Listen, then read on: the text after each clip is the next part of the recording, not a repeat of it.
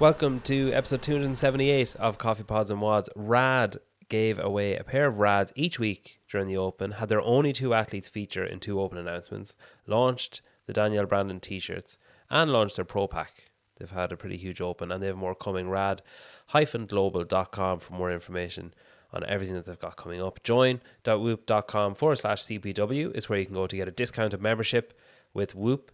They've reduced their pricing, so it's actually going to be even cheaper if you use the discount as well. They're also revamping their app, and they're launching Stress Monitor at the end of March. Join.whoop.com/CPW to save and support the show while you do it. GoWad have finished off the Open after supporting the community with protocols and extended free trials to get you through the Open. They're gearing up for a busy season with semi-finals and the games activation as well to further support the sport and the fans. Download the app and try for yourself and see why over 1 million people rely on it daily to improve their mobility. Fitter have developed an app that works out percentages for your lifts, has community discussion opportunities, offers challenges, personalized colors for coaches, and you can change the app on your home screen to your own logo. It's pretty industry defining, to be honest. Get.fitter.training for more information with them. The news with LSKD. LSKD.co is where you can go to find out more about the Good Times Club. They still got that rolling, as well as their adrenaline jacket. You can enter a raffle to get the opportunity to buy one of only 150 that were made. That's lskd.co. The Open is over. Jeffrey Adler has won it for the guys. Mal O'Brien has won it for the girls. But for me, for whatever it's worth, the standout performance goes to Colton Mertens. Colton was diagnosed with a rare autoimmune disease that affects his brain, eyes and spine in early January. And I kind of assumed the worst for him. And here he is in third in the world. It's absolutely incredible. Today is International Women's Day, and the Butterfly Effect are launching ticket sales for their 2 UK events in August to celebrate. Having kicked off in Queensland in 2016, the Butterfly Effect is aiming to celebrate the body and its capabilities. Every registration sold donates a percentage to help to fund vital programs and services for people who suffer with eating disorders. CrossFit North London on August 6th and the 13th in CrossFit 3D in Manchester with beginner, intermediate and advanced categories, and they also have a matchmaker category. If you don't have a partner but want to take part, they'll partner you up. So it's a same-sex paired competition. The butterflyeffectcomp.com to read more and register. Today's episode is with Steve Fawcett and Brian from the Barbell Spin. The Open is over. We go through the leaderboards to see what stands out. Think of it as Brian Friend on Savan's show light. Enjoy, listen, share and tag.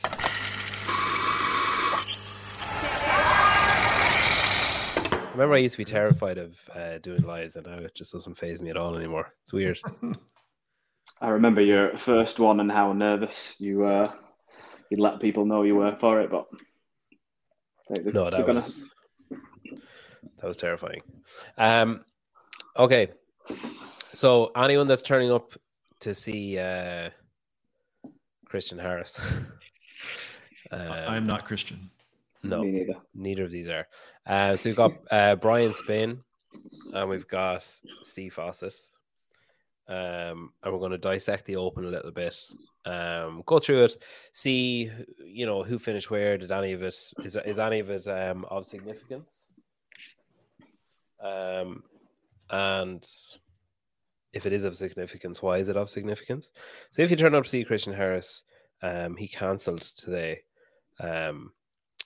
It's not like he didn't know what was happening for the last 3 weeks or whatever. He could let you know a bit sooner, but it's fine. I'm not bitter about it. It's fine. So what I'll do is I'm going to start with you, Steve, because I was kind of curious. You're obviously donning the HWPO t-shirt there. Yes. I want to start off with the girls. The ladies, the girls sounds a bit patronizing, does it? Start off with the ladies. Am I going to share the right one? I'm going to put my glasses back on now. I can't even see that. Yeah, I am. So I want to start off with the female leaderboard. So Mal won. Mm-hmm. This is all provisional until tonight, Brian, isn't it? It is right, but unless something crazy happens. I would say even beyond tonight. It's been till Thursday or Friday since they've finalized the last 2 weeks. So okay, we have a few more days. It's probably like there's no one there that you're like they shouldn't be up there. Like it's unless someone gets a video pulled or something. Yeah, it's probably. So as Corey's alluding to, hard work pays off. Apparently, it does. So Mal won the Open. I was wondering, Steve, was that intentional? Do you think? Like, did they set out at the start of the season and be like, all right, let's make a statement. Let's like blow the fucking doors off like first 3 weeks and have everyone scared shitless for the rest of the season? Or was it like, oh shit, I won the Open. I didn't intend to do that. I wasn't even thinking about it. So I think if you ask the coaches and the coaches side, and then you maybe ask Mal, you might get two different questions. But, I don't have too much involvement with Mal. I only speak to Jake quite frequently, who's obviously Jake and Josh, who are actually in contact with her quite often. But they were trying over and over, and I actually got some little stats together of who'd won the Open in each year and then who went on to win the games, just to try and prove that obviously there is some kind of correlation when you've got people like Froning and Fraser who just dominated and Tia for a period of time, but Tia never usually like won the Open. So anyway, no is the answer from the coach's side. Like they were definitely saying, just get through it. Let's just get the Open done. Let's tick it off and on to the next stage. But I mean, if you ask any competitor that's putting the name on a leaderboard with scores next to their name, which basically like shows people what they're capable of, then they're 100% going to want to win it. I think what's probably one of the most impressive things is that a 6 that she got there on 23.3, and that was her live. That was her live score, which is pretty impressive. We all know what the level of performance, although it's always unbelievable, that level of performance at a live compared to someone that's had 24, 48 hours to digest and plan out the workout is completely different. So to get 6th worldwide and do it live, I think shows the exact position. Yeah, to do it live with like whatever 12 minutes warning and exactly. Yeah, like nothing to base it off. Like you couldn't. Other people were watching her and then saying, "All right, well if she did it this time, I'll do it that time." Wadzon was just asking, I have you as Steve on the title, and somehow it works with less letters. So that I've been calling you Steve for about you have. I'd say 2 years probably, and then about 2 months ago you were like, I hate being called Steve. So Steve, it's a north of England thing, isn't it? Like Steve, you wouldn't really hear that. Do you know what? I don't know. You never hear that in Ireland. You never hear Steve as short. No, and I don't think you ever hear in America from how the HWPO people have said. But yeah, I don't know. Yeah. So yeah, I was calling him Steve for about 2 years, and then he was like, "I absolutely fucking hate being called Steve. So call me Steven or Steve." So it's not a mistake, Nick. The other tops here, like, I mean, Brian Paige Powers has had a pretty good off season, and then she comes second in the Open. Is this like would you view her coming second as maybe mattering more than the other people that are around her, do you think? Or is it still just the Open? I mean, I definitely was impressed by Paige at Wodapalooza. What she showed there, even if it was against a field without some of the top female athletes, I think it did give her a confidence boost coming into the season. I wouldn't put a ton of weight on it, but I do think that she should be somebody to be talked about into the top 10 as we think about the games a few months out. It's a very good performance. I mean, she's up there amongst some of the great names. So I'm not completely impressed by all of the Open workouts, and we may talk about that. But I think when you look at who she's up there with, it's to be noted. It's actually like a little bit terrifying when you look at Mal's scores and then the person who finished second. Like when you compare Paige and Mal's scores in the 4 workouts, say, or the 4 parts of workouts, like second versus 18th, first versus 90th, 6th versus 4th, and then I suppose Mal's weakest one of 107th. still like just outside the top 100 in the world against 25th. Like there's a huge gap just between first and second, just on the two. Like it's crazy, really, how like dominant she was. Everyone else there, is there anyone that stands out to either of you in the top? Say, what have we got on screen there? If I get rid of this, we should have the top 15, do we? Anyone in the top 15 there that you think, oh wow, they've really come on a lot this year? Wasn't expecting them to be up there. Steve, you know anything? There's no one that screams out to me. I think there's, some people have pointed out in the comments there. There's the opposite where you think, oh, there's some really high level athletes like Medeiros and Laura Horvath, two people on the podium last year who were way further down. So there's certainly the opposite, but I guess when it's new people and you're not too aware of names, then it's just kind of appreciating where they are and seeing if they can carry on staying there as the next stages and the tests arguably improve in terms of a well-rounded test. Yeah, I think a lot of it though also has to do with how these athletes are approaching the Open, right?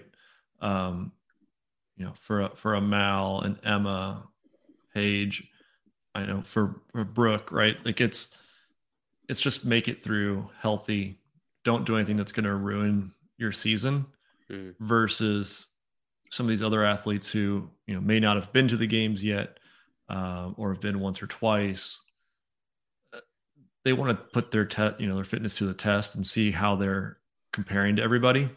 And so, I don't think you can say that, Kelly Baker or Abby Domit are going to be top 15 at the games just because it is the Open. It's the first stage. There's a lot of season left to go and they're all coming at it at a different goal in mind.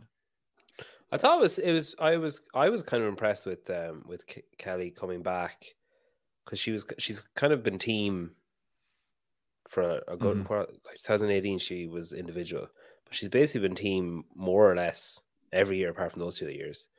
I thought like that's her second highest. No, that is her highest. Best. Yeah, by a long way, by about 50 odd places. Like that's pretty impressive for someone who, because she took a season off last year, didn't she? Didn't she run a marathon or something last year? No, she was on team. She went to the games on a team last year. Well, she definitely ran a marathon. She didn't take a year off, but she definitely ran a marathon. Yeah. I know she's had like some minor injuries and stuff, but she did compete last year at the games on a team alongside, I think it was Emily Tanner, and I can't remember the guys on the team. Oh yeah, there. Maybe Jordan Cook and somebody. So, again, it's not to say that because they're up there that they're not going to stay up there. It's just I wouldn't read too much into it and say that these are the names that you're going to see at the top of the leaderboard. I guess my point with her is like I would have, I don't mean to downplay her fitness or anything, but I wouldn't have been surprised if I saw her like 50th. Do you know what I mean? Like I think it is kind of impressive that she finished as high up as she did. Just on her own. I guess a bit like the quarterfinals tell an awful lot more for someone who's predominantly done team coming back in.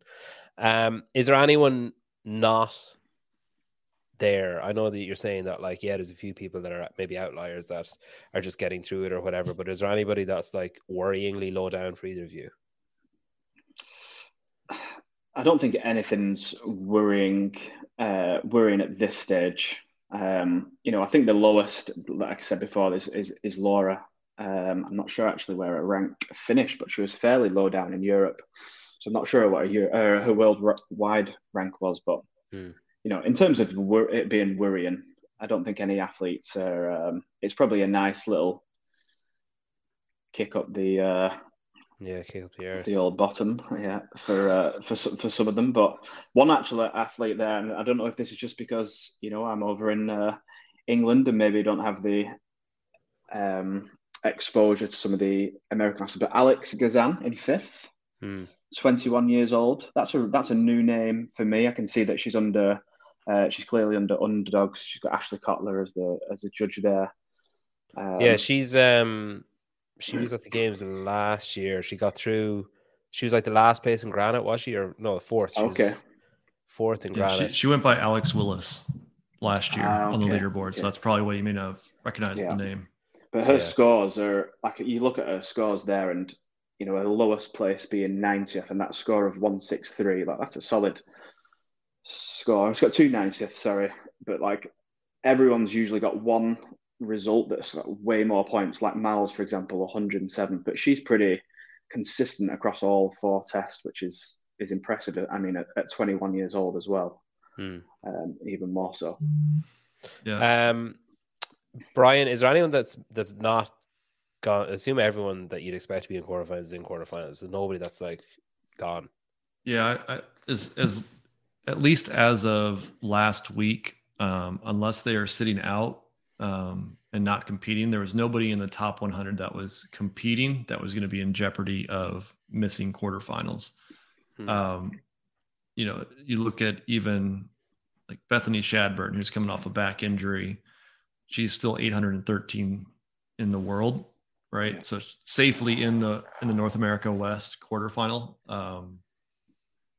So you have Sarah Sigmund's daughter, 183rd. Again, Open's not where they need to push it.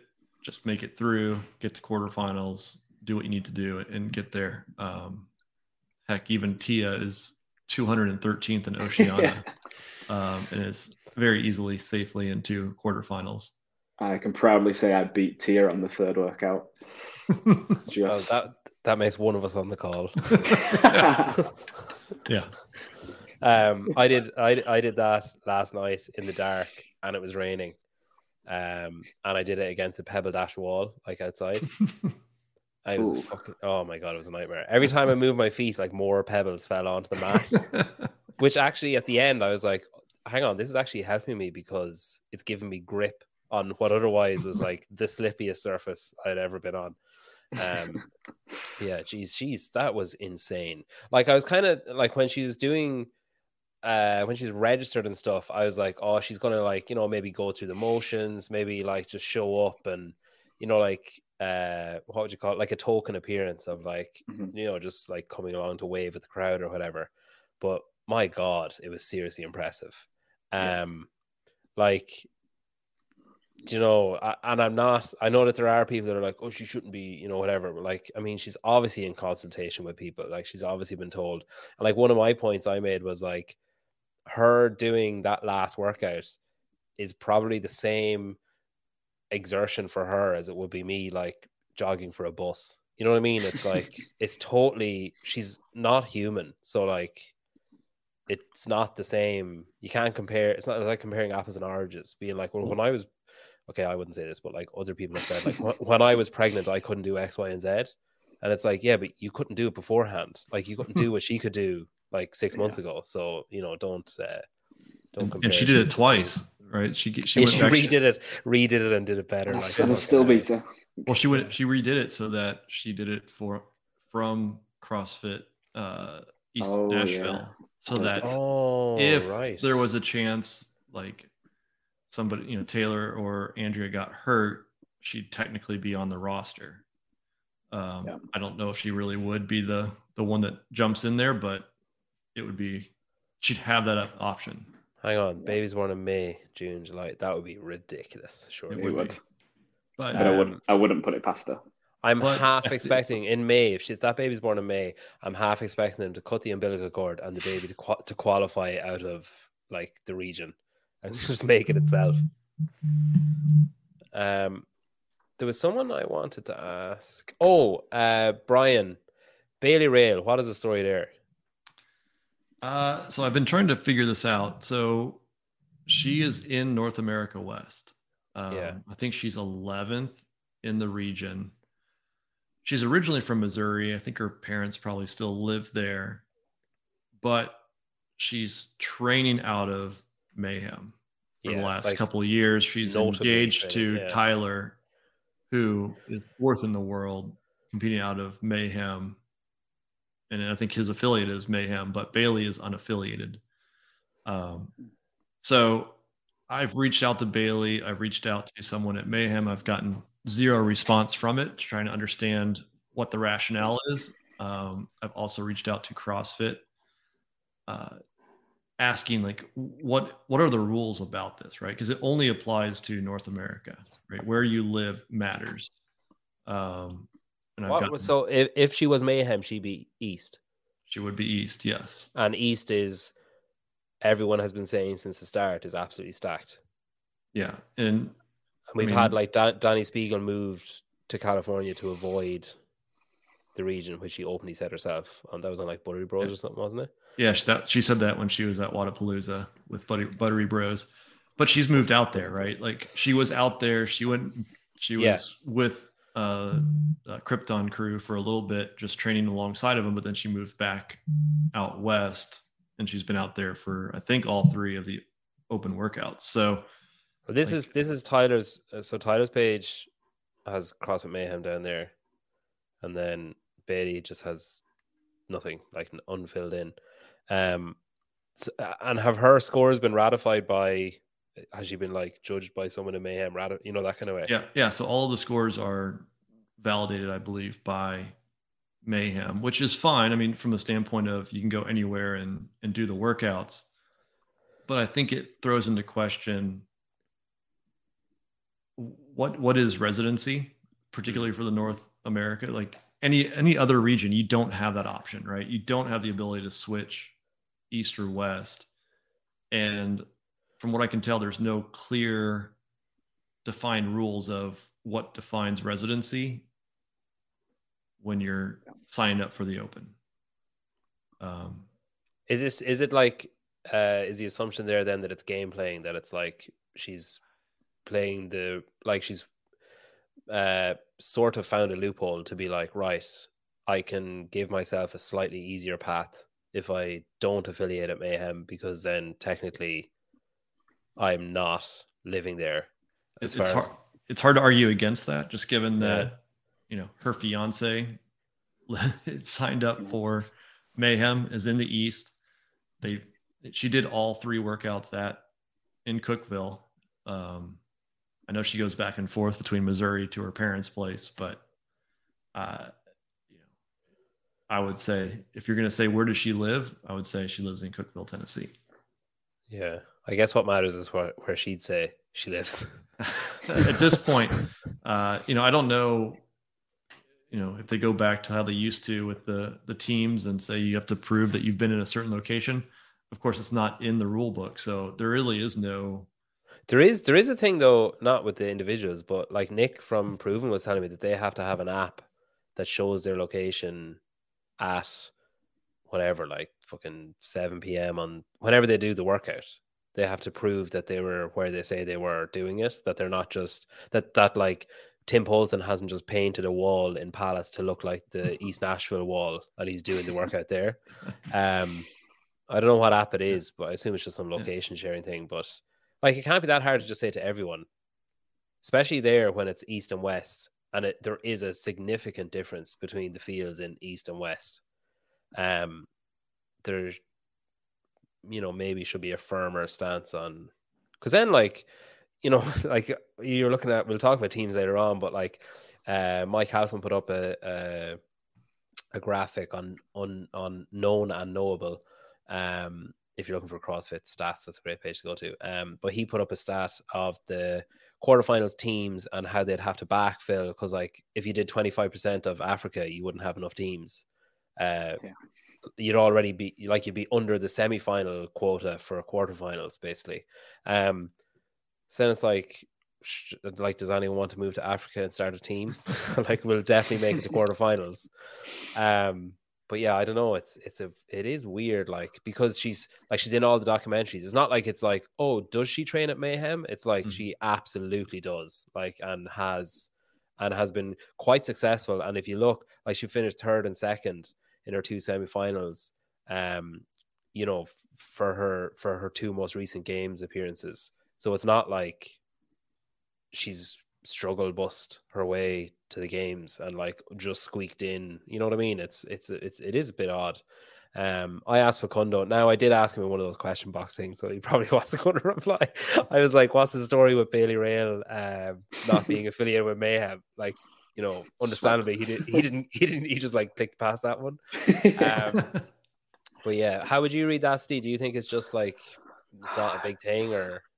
I think it's something that CrossFit need to be aware of and improve going forward. I was just trying to think, how different is it to what we saw when it was the whole national champs situation, where someone found somehow some relative, 3 generations down the line that came from Ghana, I don't know, a random country which somehow then made it really easy for them to become a national champion if they could get a hold of that. It's just like, if Bailey is, I'm not sure if she has, or if she's grown up and she's born and her parents live there, like, is that the same as what people were doing for the national champs just to get themselves a games ticket? I'm not saying it's like a right thing to do, but it's certainly something. It's also like, how do CrossFit police that? I'm sure there is a way, but how do they police it and still stop people from being able to find a way around it? Because if people want to find a way, like, people move to the other side of the world to find a way. They used to anyway, when it was, different regions. I mean, just people move from Europe to America to get into an easier region. People will go a long way to do it, to get the games ticket. But it's what can they actually do, which is going to make it like straight across the board for everyone. Yeah, it must be. What was it? Was it Oslo last year? No. Who was it last year? Where the guy was kicked off the team just before semi-finals. Oh, that was the Swedish guy. It was Victor. Yeah, he must be pretty pissed off when he sees stuff like this. And it's like, exactly. I literally traveled, like, I have parking tickets, and she just clicks unaffiliated, and then she's out of move region. Like, it is, yeah. It's frustrating. But yeah, again, probably someone we expect to see at the games. So maybe she might, on a pitch side interview or a field side interview, she might say, "Oh, here's the reason why." I mean, to me, it even if there is a reason for it, it just looks bad, right? Yeah. I mean, the optics of it is, oh, she's only doing it to skirt the rules, and right at this point, we have nothing other than to say that that's probably what she's doing, is she wants to be in the West versus the East. And you look at the top 10 of the world on the Open, 5 of them are from North America East, right? Yeah. So, and they're not, flukes. They're top athletes in the world. So, you see, the top 3 are the East. Yeah. Then you add Brooke and Amanda. So, I mean, that's 5 out of 12 spots, right? Mm-hmm. That you can almost guarantee that it narrows down your opportunities versus, the West still has Ariel and Alex, but I wouldn't say that they are bulletproof like those others that I just listed. Yeah, it's a strange one. Anything else anybody wants to talk about in the ladies category there before I move on? No. Actually, before we go through each of them, I guess, the workouts themselves, is there? So we had the chipper at the start. We had the burpees and running, burpee pull-ups and running, the thruster, and the wall walks, snatches. What would you call it balanced? See, you're a programmer. Would you call it balanced? If you look at what the tests tested, then yeah, you've got relative balance. But just how the results have populated with how much there was between one extra shuttle run or one extra burpee pull up or 1 pound, how much that swayed the leaderboard compared to, to get that same result on any of the other workouts, you'd have to potentially row another 60 calories or like a good an amount of work which equates to like 2 or 3 minutes of work to get the same return back from an increase in 1 pound on a lift. Like, anyone can increase in 1 pound on a lift. You can probably make that adjustment there and then, but you can't suddenly get How? 3 minutes quicker. Tell me how I increase 1 pound in my lift.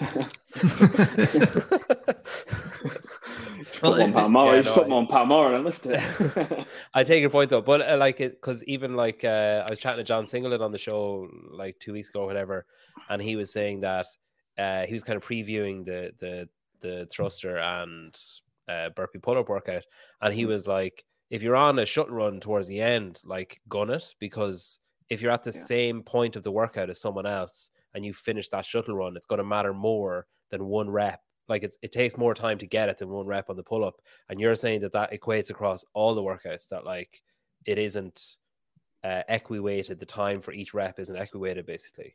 Yeah, absolutely. I think there was just so much skewed by those 2 workouts in the middle there for the 23.2 that, you know, I think part of me is also, you know, Hillafit released the thing about how you can walk on that workout and get a better score. And it's like, if you can walk on a workout and get a better score, is it a good test? Because we're not encouraging like integrity and how you would like give your best effort for this workout. It's just coming a bit more into gaming. Then you have the thruster thing where it's like gaming for an extra pound here and there. So I don't know. There's a lot about that middle, you know, those 2 workouts in the middle that, although I liked them, I liked doing them. I felt like the first one was a good test of fitness. If you know, I ran it, so it was a good test of fitness, and you know, it was a good test of my strength to be able to do the thruster under fatigue in such a small time frame. But in terms of putting that workout into a mass population of people to do it and then getting some accurate results, I think it could. I wonder. I feel like Boz would look at that and go, "Yeah, we should have maybe just tweaked some area of that workout so that you couldn't walk and go faster than the majority of the rest." Is that did that kind of slip through the cracks, do you think, because the people he had testing the workouts just wouldn't think to slow down to go faster? Like the logical thing to do, like Hiller probably booked the curve in a big way there by saying, I remember, was it Taylor Self or someone said it on Savan's show first, I walked my last, like, say 3 or 4, and he was like, my slowest time, I can't remember the exact numbers, but he's like, my slowest time was like 1:28, and Roman's slowest time and like was 1:26 or something. You know, there wasn't much of a difference. I think that probably sparked the idea for Hiller if he hadn't thought of it himself already. But do you think that it's just that Boz was testing the workouts and nobody was like, do you know what, I'm going to walk and see what happens? That it didn't occur to anyone? Yeah, I mean, no athlete, even shuttle runs, no athlete thinks let's walk. It's just not. It just doesn't go into anyone's mind. And yeah, he's definitely going to be testing it. It's probably, even if he's testing the workout on, you know, your average member from the box, they're still running. Yeah, they're not. None of their thought process going through to, oh, actually, if I walk this, yeah, I'll get a better score. And I think he'll have Hiller juiced up testing all the workouts now next year. Yeah. Open. I'm also a bit distracted. I'm wondering, am I related to Mal's judge, Keith White? I don't think I am, but that would be pretty funny if I was. Hey, Peter, do you want to go turn to the men's scoreboard real quick? I want to kind of piggyback off of those workouts. So look at Tyler's score. He's in 4th in the world. If you compare Tyler to Rich Froning, Rich Froning finished, where did he finish? 127th in the world. Okay. Rich beat Tyler on 3 of the 4 workouts. He had 280 reps on 0.1. He had 173 reps on 0.2A. I skip over to 0.3. He was 846. But on his max thruster, he was only 268 pounds. Also, the gap. He finished 2,464th. So he beat him 3 out of the 4 workouts, except for 1 max lift. And it's the difference between 4th and 127th. And is the gap there, is the difference caused by the fact that there were so many fractional weights people in between Tyler, and that just kept pushing Froning down further and further? It's a big gap for sure. I mean, 317 versus 268. There's a huge gap, and you're going to expect a lot of people to be between that. But the fact that the 3 quote fitness workouts, he beat Tyler on. So does that mean that the strength piece is too much of a specialist outlier type workout, weighed 25% of the score? Probably. Yeah. It's a niche lift as well, I think, isn't it? Like, I don't know how many people test their 1 rep max thruster. Like, I'm not the person to be basing your programming off, but I didn't have a fucking clue. I was like, I had people saying like, oh, what do you think? Like, when I was warming up, they're like, what do you think you're going to do for the thruster? I was like, literally don't know if I've ever thrusted anything other than 42.5 or 95 pounds or whatever. It's like, why would I do that? I think also the nature of the exercise. So if you tested snatch, for example, as this event, you'd get very similar scorings at the top. People will be lifting similar weights. Maybe a little bit higher on the girl side, but the fact that it's a thruster and that, anyone, I know there's guys that I know that thrusted 300 pounds and they've not qualified for quarterfinals, but they're strong and they can press and they can squat, and there's not a huge amount of technicality to the lift.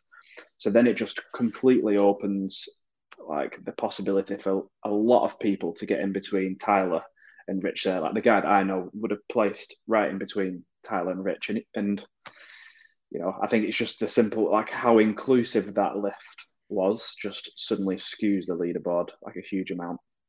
And does it make it more impressive then, do you think, someone like Jeffrey Adler, who, as we know, is a very strong lifter, but there was no major outlier in any of his scores? Is that more impressive then?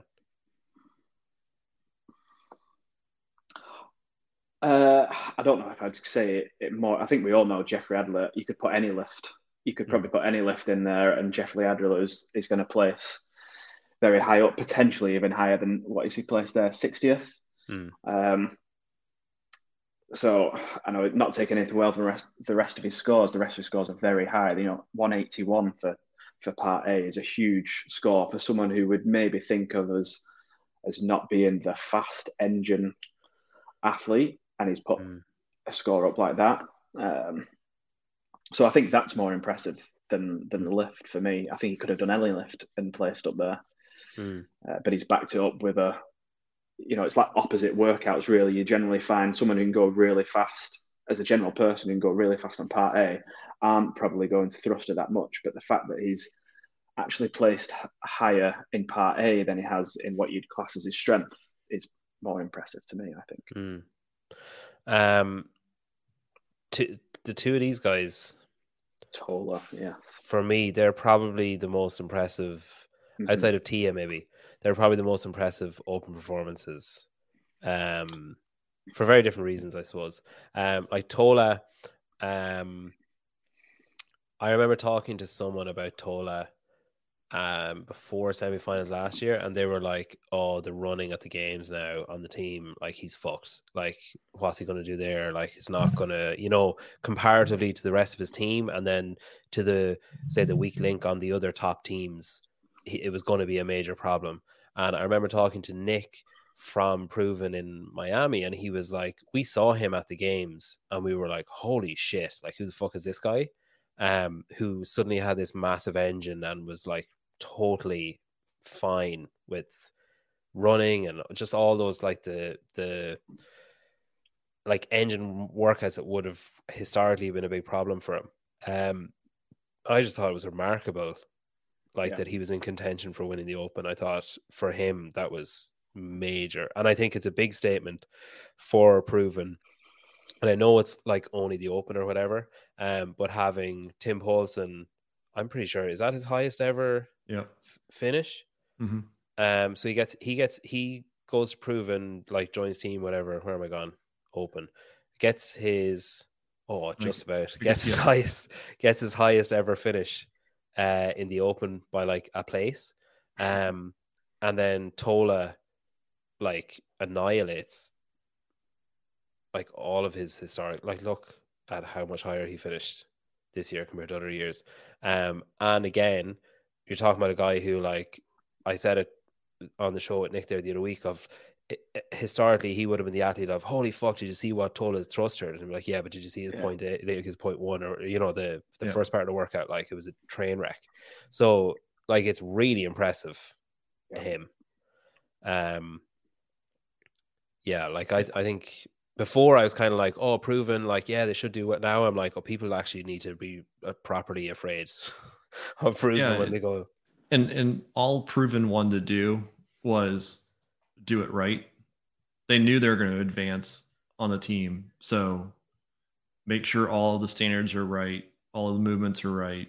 Don't push the boundaries of a no rep or, like call legitimate. Don't try to skirt the rules.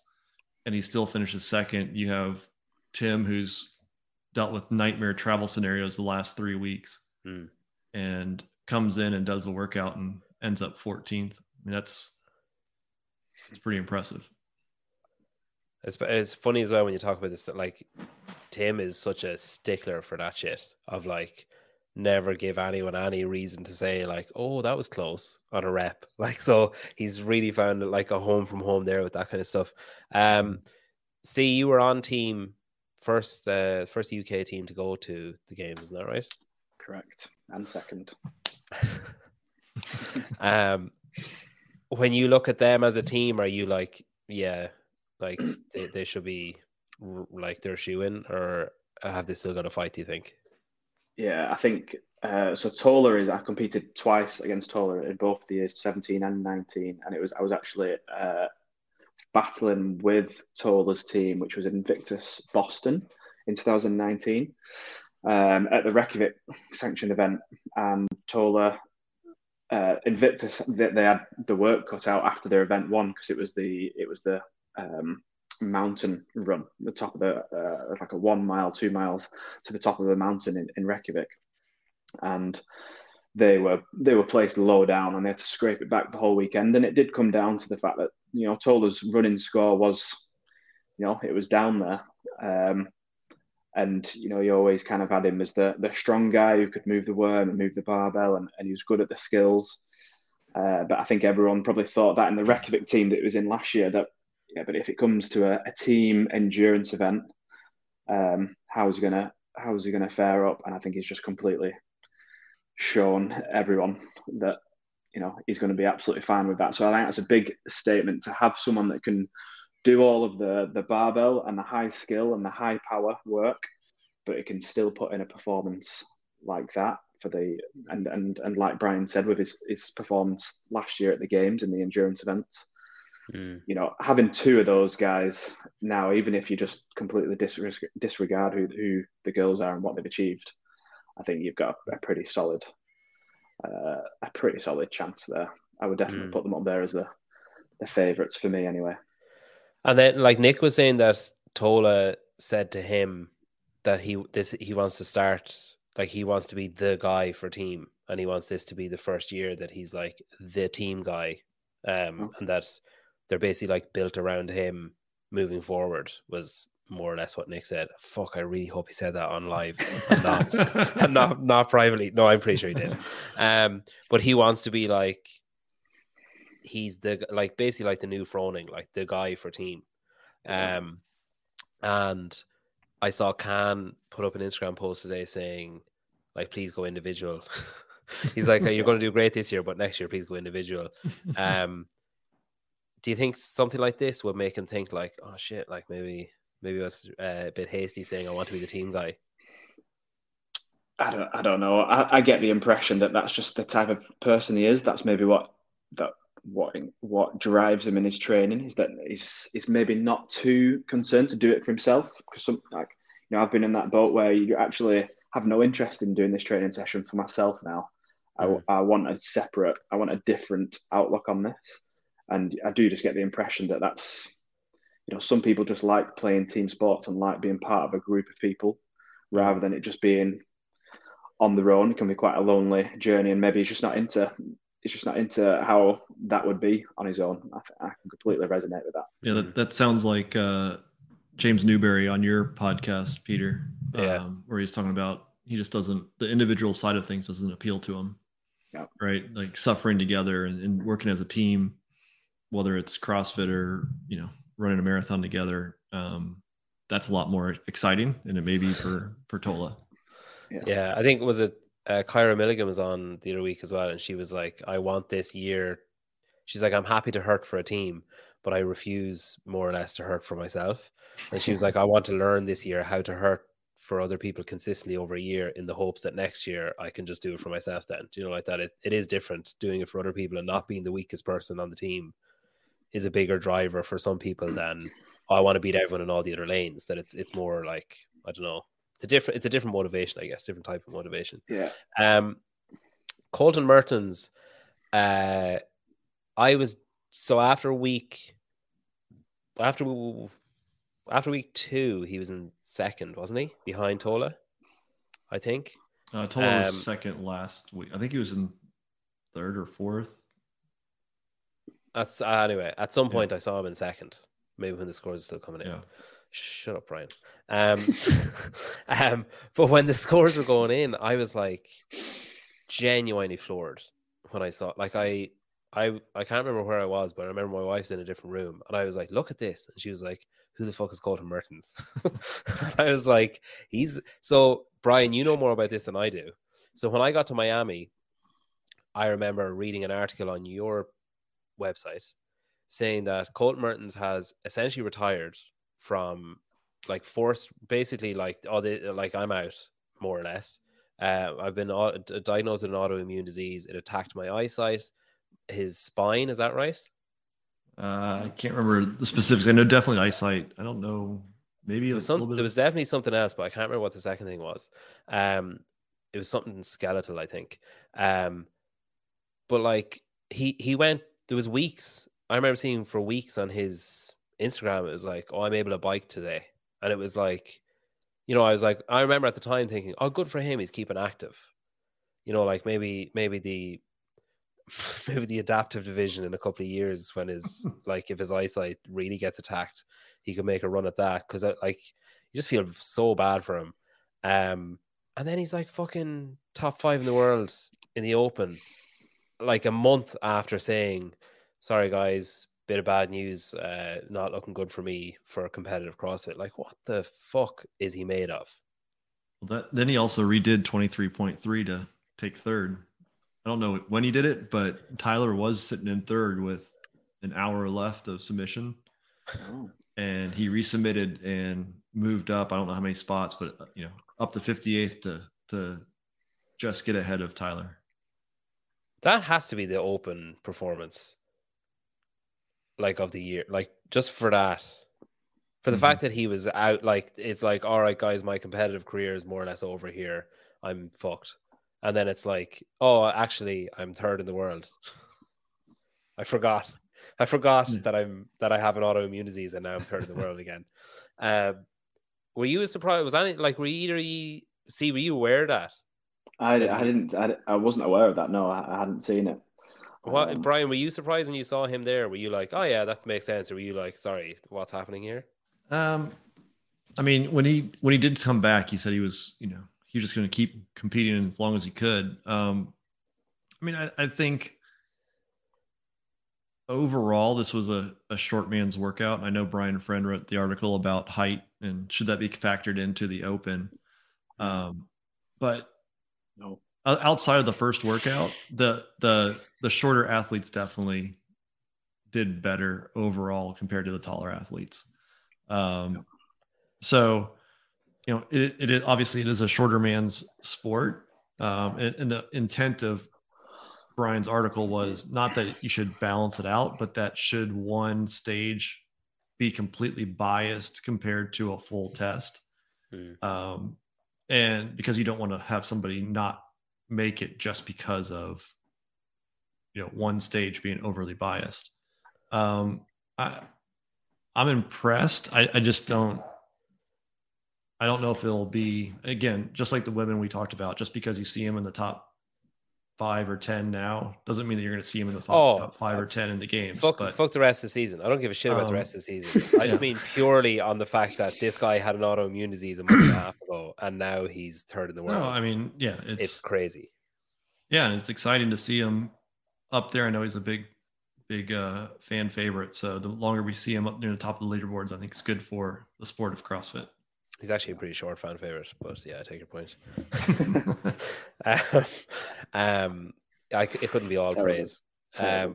I genuinely, that bamboozled me when I saw it. I was just like, what is happening? I was like, and genuinely for a while I was like, did I imagine the post? Did I imagine the article? Like, did that actually happen, or did I dream it? And I made it up, and now I'm going to say that it's really weird that Colton Mertens is third, and everyone else going to be like, what are you talking about? I'm like, what to, like, wake up. There was a big swing in the male and the female leaderboards after week one. Very European dominated, or at least like equal, or like close to being equal, top 20s. Now in the male side, you've got North America, apart from Reggie, Jay Crouch, and then you got the Spaniard and the Greek there down the bottom. And then on the female side, similar. Like, you got one Spaniard, one Italian, one Belgian. Obviously, Emma's in the top 20 because she's brilliant. So you got like four. You got like four outside of North America. Sorry, Ellie as well. So you got 5 outside of North America, but it was like 11 after week one. Yeah. Any thoughts on that, Steve? Do you think it's like it's just irrelevant, or? No, I think it proves about how weighted the thruster was. If you look at the culture and society of European countries and the sports that they play, and for example, I grew up running around a football pitch doing star jumps and sit-ups, and then more running around the football pitch, and that was my strength and conditioning as a football or a soccer player.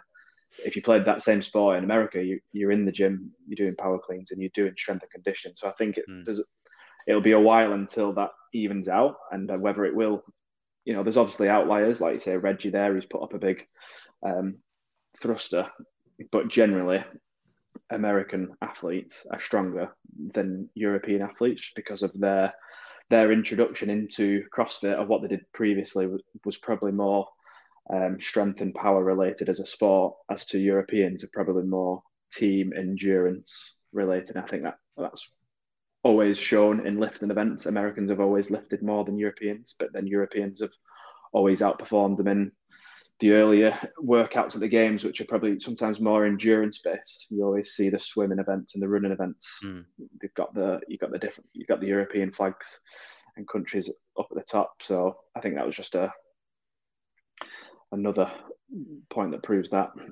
Is there a big year coming for him this year, do you think? I hope so. Yeah, I hope so. I think what's great for Reg is that the new format, with it being minimum of 10. Is it a minimum of 10 that we'll get, and then there's possibly more depending on the quarterfinal scores?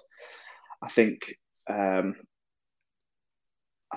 light up a few fires inside him, as to know that he can definitely push for, he's definitely in that region, that range of athlete in Europe. So I don't see why not. It's funny seeing Roman outside. Yeah, exactly. Yeah. The USA flag. I'm so used to seeing him like blank after his name, because Russia just doesn't exist. What about you, Brian? Any thoughts on that? Do you agree with that the swing is just like the thruster workout just costs Europe a lot of places, basically? Yeah, I mean, I think we'll look back and see that 23.1 was a better predictor of how the season plays out compared to the rest of the workouts. I think 23.3 probably is the second one. I think the middle two, you have men and women that are specialists either in just doing fast burpees or being able to do a huge lift and where game some spots and throw kind of a mix in the leaderboard. But I think you'll see again 23.1. If we go look back at what happens with the games, you'll see probably something more correlated with that, or even semifinals. If you took each region and looked at open finish versus semifinal finish, I think you'll see that. Anything else on the men before we move on? Either E? It'd be cool if someone could just make a leaderboard of 23.1 and 23.3. and see where people place them. Right. I think that would be Mike Halpin will do that by the time get we Mike get on the off. blower. By the time we get off this call, he'll have it done, I'd say. Yeah, and I think the last thing on the individuals is, again, there might be some people like, Medeiros in 78th, or even Saxon at Panchik in 86th. You look at it and say, on the face, that's not a good look. But again, just make it through. They're fine. Yeah. I don't see any issue. There's no reason to worry at this point. Just come out unscathed, basically. Yeah. Okay, teams. We've talked a good bit about East Nashville there. And now, obviously, the thing I will say about teams is, for a while, I was like, sorry, this training culture team, where have they come from? But I messaged them, and like Fabian Benito and a few others are on that team who definitely aren't going team. So that's going to skew it. Do you think there's going to be a lot of that? Like, say quarterfinals, like I was looking at the European quarterfinals list for teams. And even if you look at, just off the top of my head, like say that training culture team, I know Emma and Mickey's scores are counting for CrossFit Crooked Lake, but like they're obviously not going team. Do you think there's going to be a big change, say once you go below the top 2 or 3 in every region? Do you think there's be a lot of shifts of like either people's scores not counting anymore, or people opting out and going individual instead, or whatever? Do you think we're going to see does the teams not really settle until semi-finals kind of? Do you want to go, Brian? Yeah, yes. I would not take much of this leaderboard at face value. I looked at the top 3 teams that you see there, and there's 16 scores for each team, 4 for each event. And Proven has 11 of their 16 counted scores are from their team, right? The Tola, Tim, Andrea, and Taylor. Mayhem Independence, 1. Kyra's Lift, that's it. Oh yeah, look, Froning, Krennikov. Yeah, I guess Angela's on there. Sorry, 2. And and then you have Invictus with 9, because you have Chandler Smith, you have Danny Spiegel. Oh, yeah. So, I didn't try to go plug in where, if you did take the 4 that are going to be the main athletes, where does that put them? But even by doing so, it's not fair comparison, because all these teams have a few people that are different.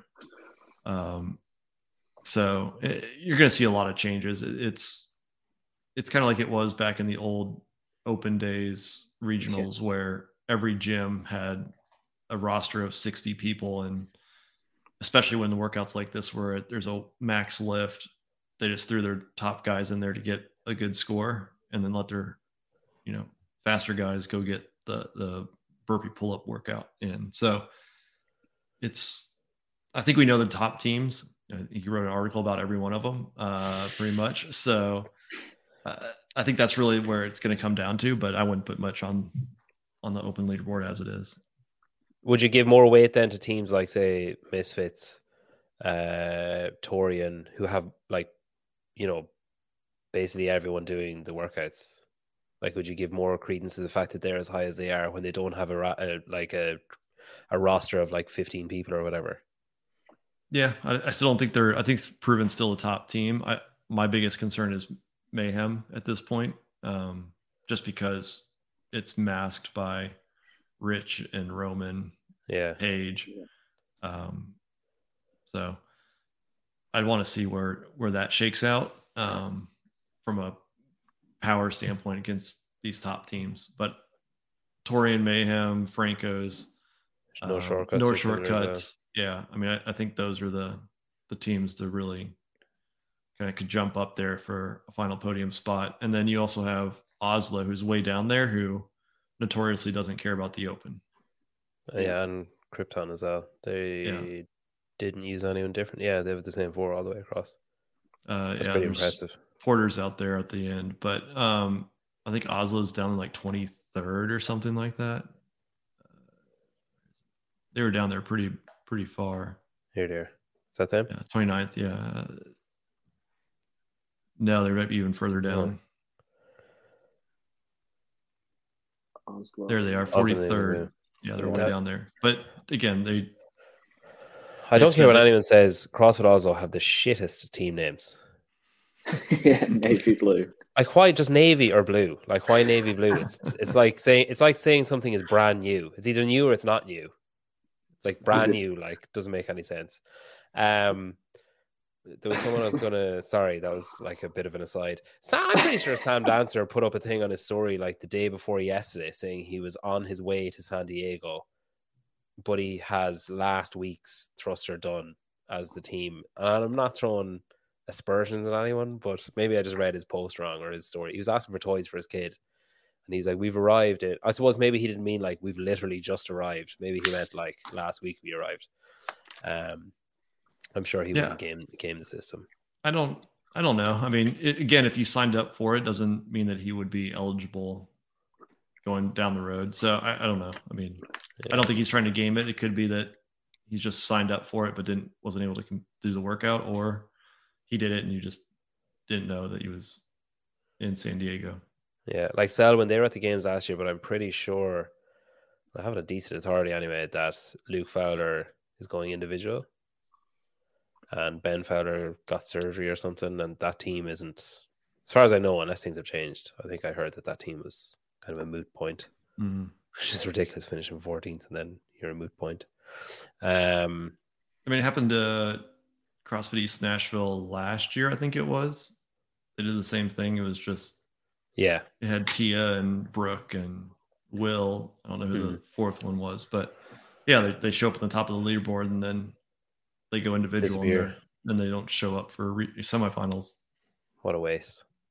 I want to talk about this leaderboard. This is 35s. That's a name we haven't heard in a while. Joe Scally. What year was he there? Like 2015 or something? He was on a team in 2019. Yeah.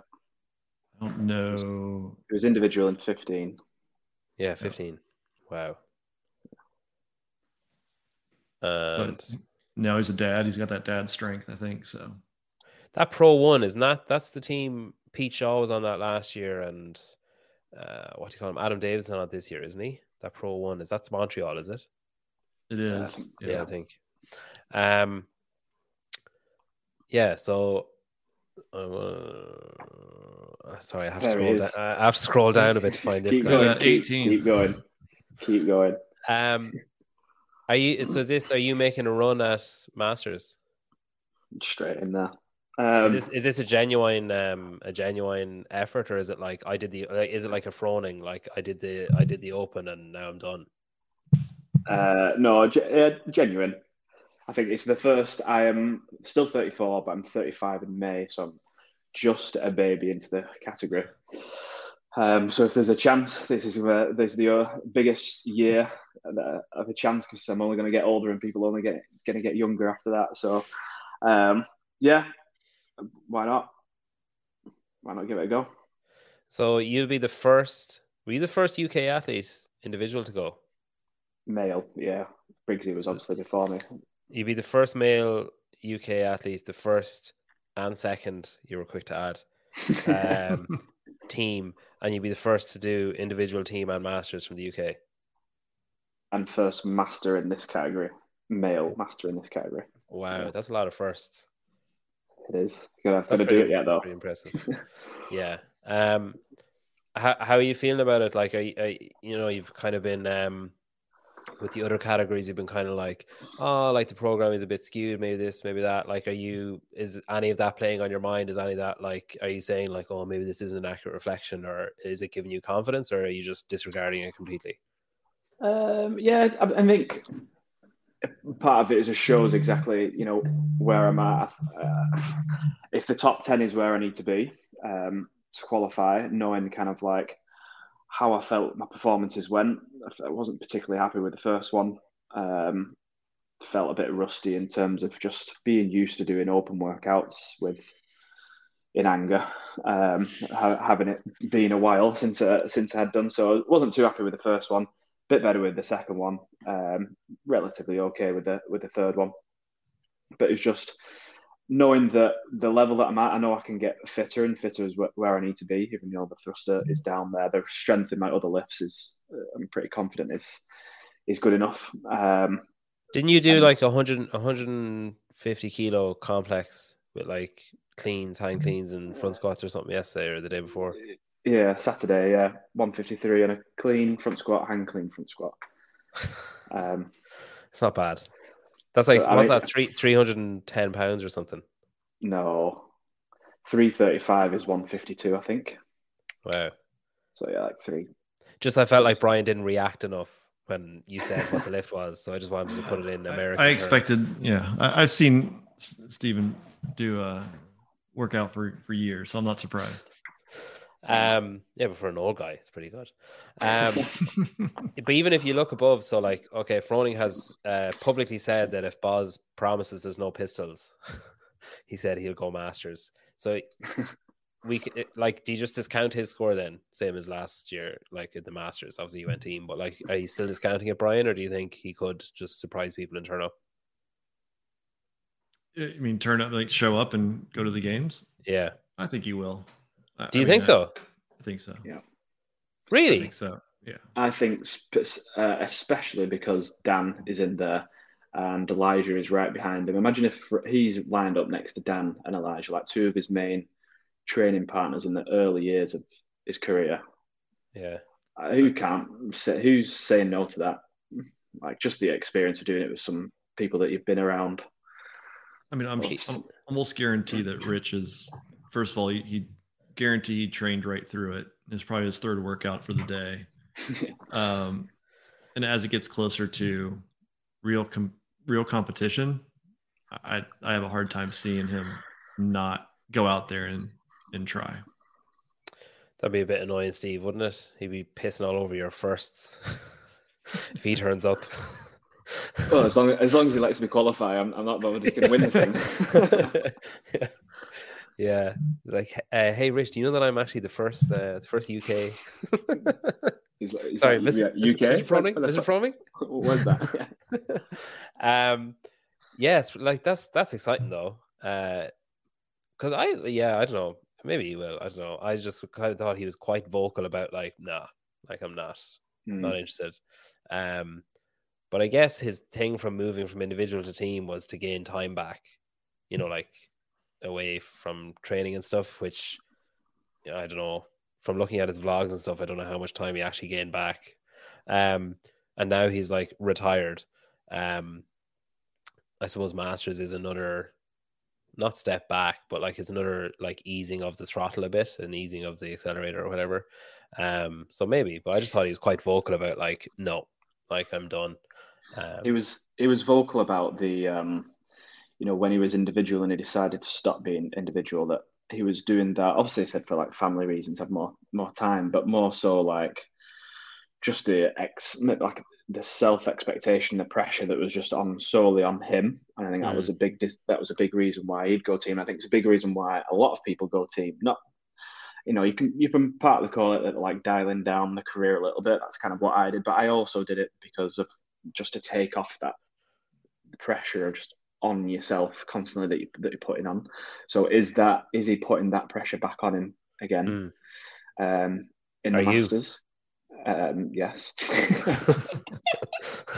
But I've had a few years out of it, so I'm all right doing it for a few months. You say about Dan and Easy being beside Rich, it'd be pretty funny if Matt Hewitt qualified as well. Yeah. I don't see Hobart up there, annoyingly. That would have been. Don't forget Panchik wasn't he in 2020? He was going to be on his team. Oh yeah, where is he? They won Wodapalooza, didn't he? Yeah, that's Scott. I'm retired Panchik, who has like consistently unretired himself every time he's retired. Yeah, that'd be pretty cool. It really adds a bit of weight to the Masters, doesn't it? Maybe it's just a nostalgia thing. It's kind of like when you watch like Soccer Aid or something, and you see like Tony Adams. It's like people who used to play. That reference was totally lost on Brian. Sorry. It's like if you watch an all-star NFL game and you see some player that was big when you were a kid. turning up, even if they're kind of like got a metal hip or whatever, you're still like, oh, it's so cool. It reminds me of like fucking PB&J sandwiches or whatever. I'm really leaning into the American references. But like when you see these people, I remember thinking it last year where it's like, it really does add a bit of like, oh shit, like I'm going to pay attention to the Masters because there's people that I recognize. And like, no disrespect to people who do Masters all along, but it does add a bit when you're like, oh shit, Scott Panchik, like, oh shit, Rich Frohney's doing it, or, you know, Steve Fawcett or whoever, like that you're a bit like, you kind of buy in a bit more. And like it helps the sport then when people do transition up. Like I remember talking to Dan Bailey about it, moving from the individual up into the Masters does brighten the spotlight a bit. And then the brighter that gets, the more likely there is to be more like funding for it, more better prize, better spectator, better facilities and all that kind of stuff. So like I'm here for it anyway. That was my point. That's all. It was exciting back in 2017 when you had like Kyle Kasperbauer, Chris Spieler, Neil Maddox all came back. So you watch those guys at the peak, and now you get to see them come back and throw down again. So it's always a cool division to watch. Who will be the athletes in 5 years? Right. In the Masters, will it be like Bjorgvin? I don't know. Yeah. How old's Bjorgvin now? He must be getting close to. He is 30, isn't he? Yeah. So it'd be like Bjorgvin. How old's Justin Medeiros? He's a bit younger, actually, isn't it, Justin? Yeah, he's younger. Yeah. Oh, that'd be cool. I've already retired him from individual now. I'm already imagining BK standing on the podium in the Masters. I remember thinking that though when like 2019 or something, I was like, oh God, I actually did better this year than last year. Like, if I give myself another 4 or 5 years, I'll be Masters. So surely then it'll be easier to move up and do better. And then like one of my friends is like, yeah, but everyone that's your age now will still be your age then. And I was like, oh shit, yeah. There's probably people that are qualifying through this now thinking like, oh shit, this could be on. Frohney's probably going to do it. Never mind. It's like, it just kind of detracts a bit from it. I was going to make a joke about Brian Wong's name there. After Brian finished speaking, I was going to say, you're not Wong, but I decided not to. But then I did it anyway. Brian Wong won it last year, didn't he? I think he did. I think so. The name is definitely familiar, and I don't know why I'd know it if he didn't win it. Again, I'm tipping my hand about not really following the Masters that closely. Other names: Roy Gamboa, he beat, and Craig Kenny. Yeah, and Roy Gamboa's gone now, isn't he? Didn't he retire? Yeah, he retired. On the women's end, some more familiar names: Stacey Tovar, China Cho. Is there anyone? Emily Bridges as well. Kelly Clark, but sure, she's going individual, as far as I know. There's probably a few of those here, I guess. People who won't actually do Masters. That's probably fair, isn't it? Fair assumption. I think you can still do both technically. So, do you not have to decide? Is it not like, didn't Olivia have to decide last year? You can't do both semi-finals. You can do both quarterfinals. Yeah. Oh, quarterfinals. Okay. Yeah. Okay. I wanted to quickly talk about the teenage division. Girls. Am I sharing this? Yeah. Is that being shared? Yeah. Yep. So Olivia Cressida, she's going, isn't she? She's going like elite. To be determined. But she at this is point. Like, I don't know. Rogue. Surely that Rogue was a tester, was it? To be like, yeah, I was okay. No, when they brought over Olivia to Proven, they're still in discussions of how they want to treat this season, from what I've been told. Okay. And then Lucy, she's with Comtrain now. She's Ben Bergeron is training her. Or what's the other guy's name? The guy with the kind of like reddish brown goatee. I can't remember his name. Is it Justin? Oh shit! I shouldn't have bothered. She's from Ireland. You should know this. She's with Comtrain. I know that. So yeah, because I kind of was like, oh, Olivia will probably move up. Like Lucy was, like she won it the other division last year, say. Because Lucy aged up. No, Olivia aged up, and Lucy won when Olivia aged up. So I was kind of hoping Olivia would age herself up this year, so that So Lucy can win it again. Lucy's got one more year in that category. Yeah, which is fucking terrifying for everyone that's 16 to 17. It's terrifying for people in the open age category because she's 20. I'm sure she's 24th in Europe. She's second in Ireland. I know that. That's what's always impressive in these teenage groups where there's 2 years. When you make that jump from 15 to 16, can you still be competitive in the older age group? And it was the same thing on the boys' side as well. She terrifies me a bit because her head is so screwed on. Like, I interviewed her and it was like interviewing a 32-year-old. Do you know, like, every answer was composed, like well thought out, well put together, well delivered. Like, there was no awkwardness or no giggling. Like there was no, like, I was really impressed with how confident she was without being arrogant or a dick about it. Like, she came across really well. I was like, holy shit, like, this is, if she continues her trajectory as an athlete, she's going to be absolutely massive, like, star quality wise, because she's so engaging to talk to, which is something that a lot of them miss. They kind of just don't have that in their armor, where they're just like a great athlete and then like vapid or like devoid of personality or like are afraid to show it or whatever. But I was really impressed with her. She was only 16 when I was talking to her. I was like, should she have a parent here? But like, she was so just relaxed and like considered what she was saying. And I was asking her, like, they weren't like layups. Like, I was asking her, you know, like, why is she training where she's training, and has she thought about, you know, like being coached by someone else? And like, all her answers were well thought out. It's not like she was just like, oh, I don't know, I'll just keep doing this and see what happens. So yeah, I was very impressed by her. Any other thoughts before we finish up? Anything else you guys want to discuss, or anything that stood out during the Open? No, I mean, just the same thing with the boys 16 to 17. If you go to that real quick, third place is RJ Mestre. He won the 14 to 15-year-old division last year. And aged up, and now he's with Proven. Okay. So again, he's going against, I think Ty won it last year, if I recall. And so, you know, his RJ's not the strongest athlete, but Ty won it, then aged up, then won it again. So, but the age up at this group, again, it's crazy. Whether you're, you know, a boy or a girl, it's impressive and be fun to watch. That's Dallin Pepper territory, or Olivia Crestetter territory, aging up and then just being as dominant against an older field when you're the younger one. That's what Steve's going to do. He's aged up. Now he's going to go and be like, shit, he aged up and he's just as good as he was. Wow. Yeah, and then I'm gonna have 4 years off, and then I'm gonna age up again and do it again. It's 1 year on, 4 years off. Yeah. I think the one last thing I have is, I think Halpin calculated it was every division grew except for the teenage divisions. Which I don't know how I feel about it yet.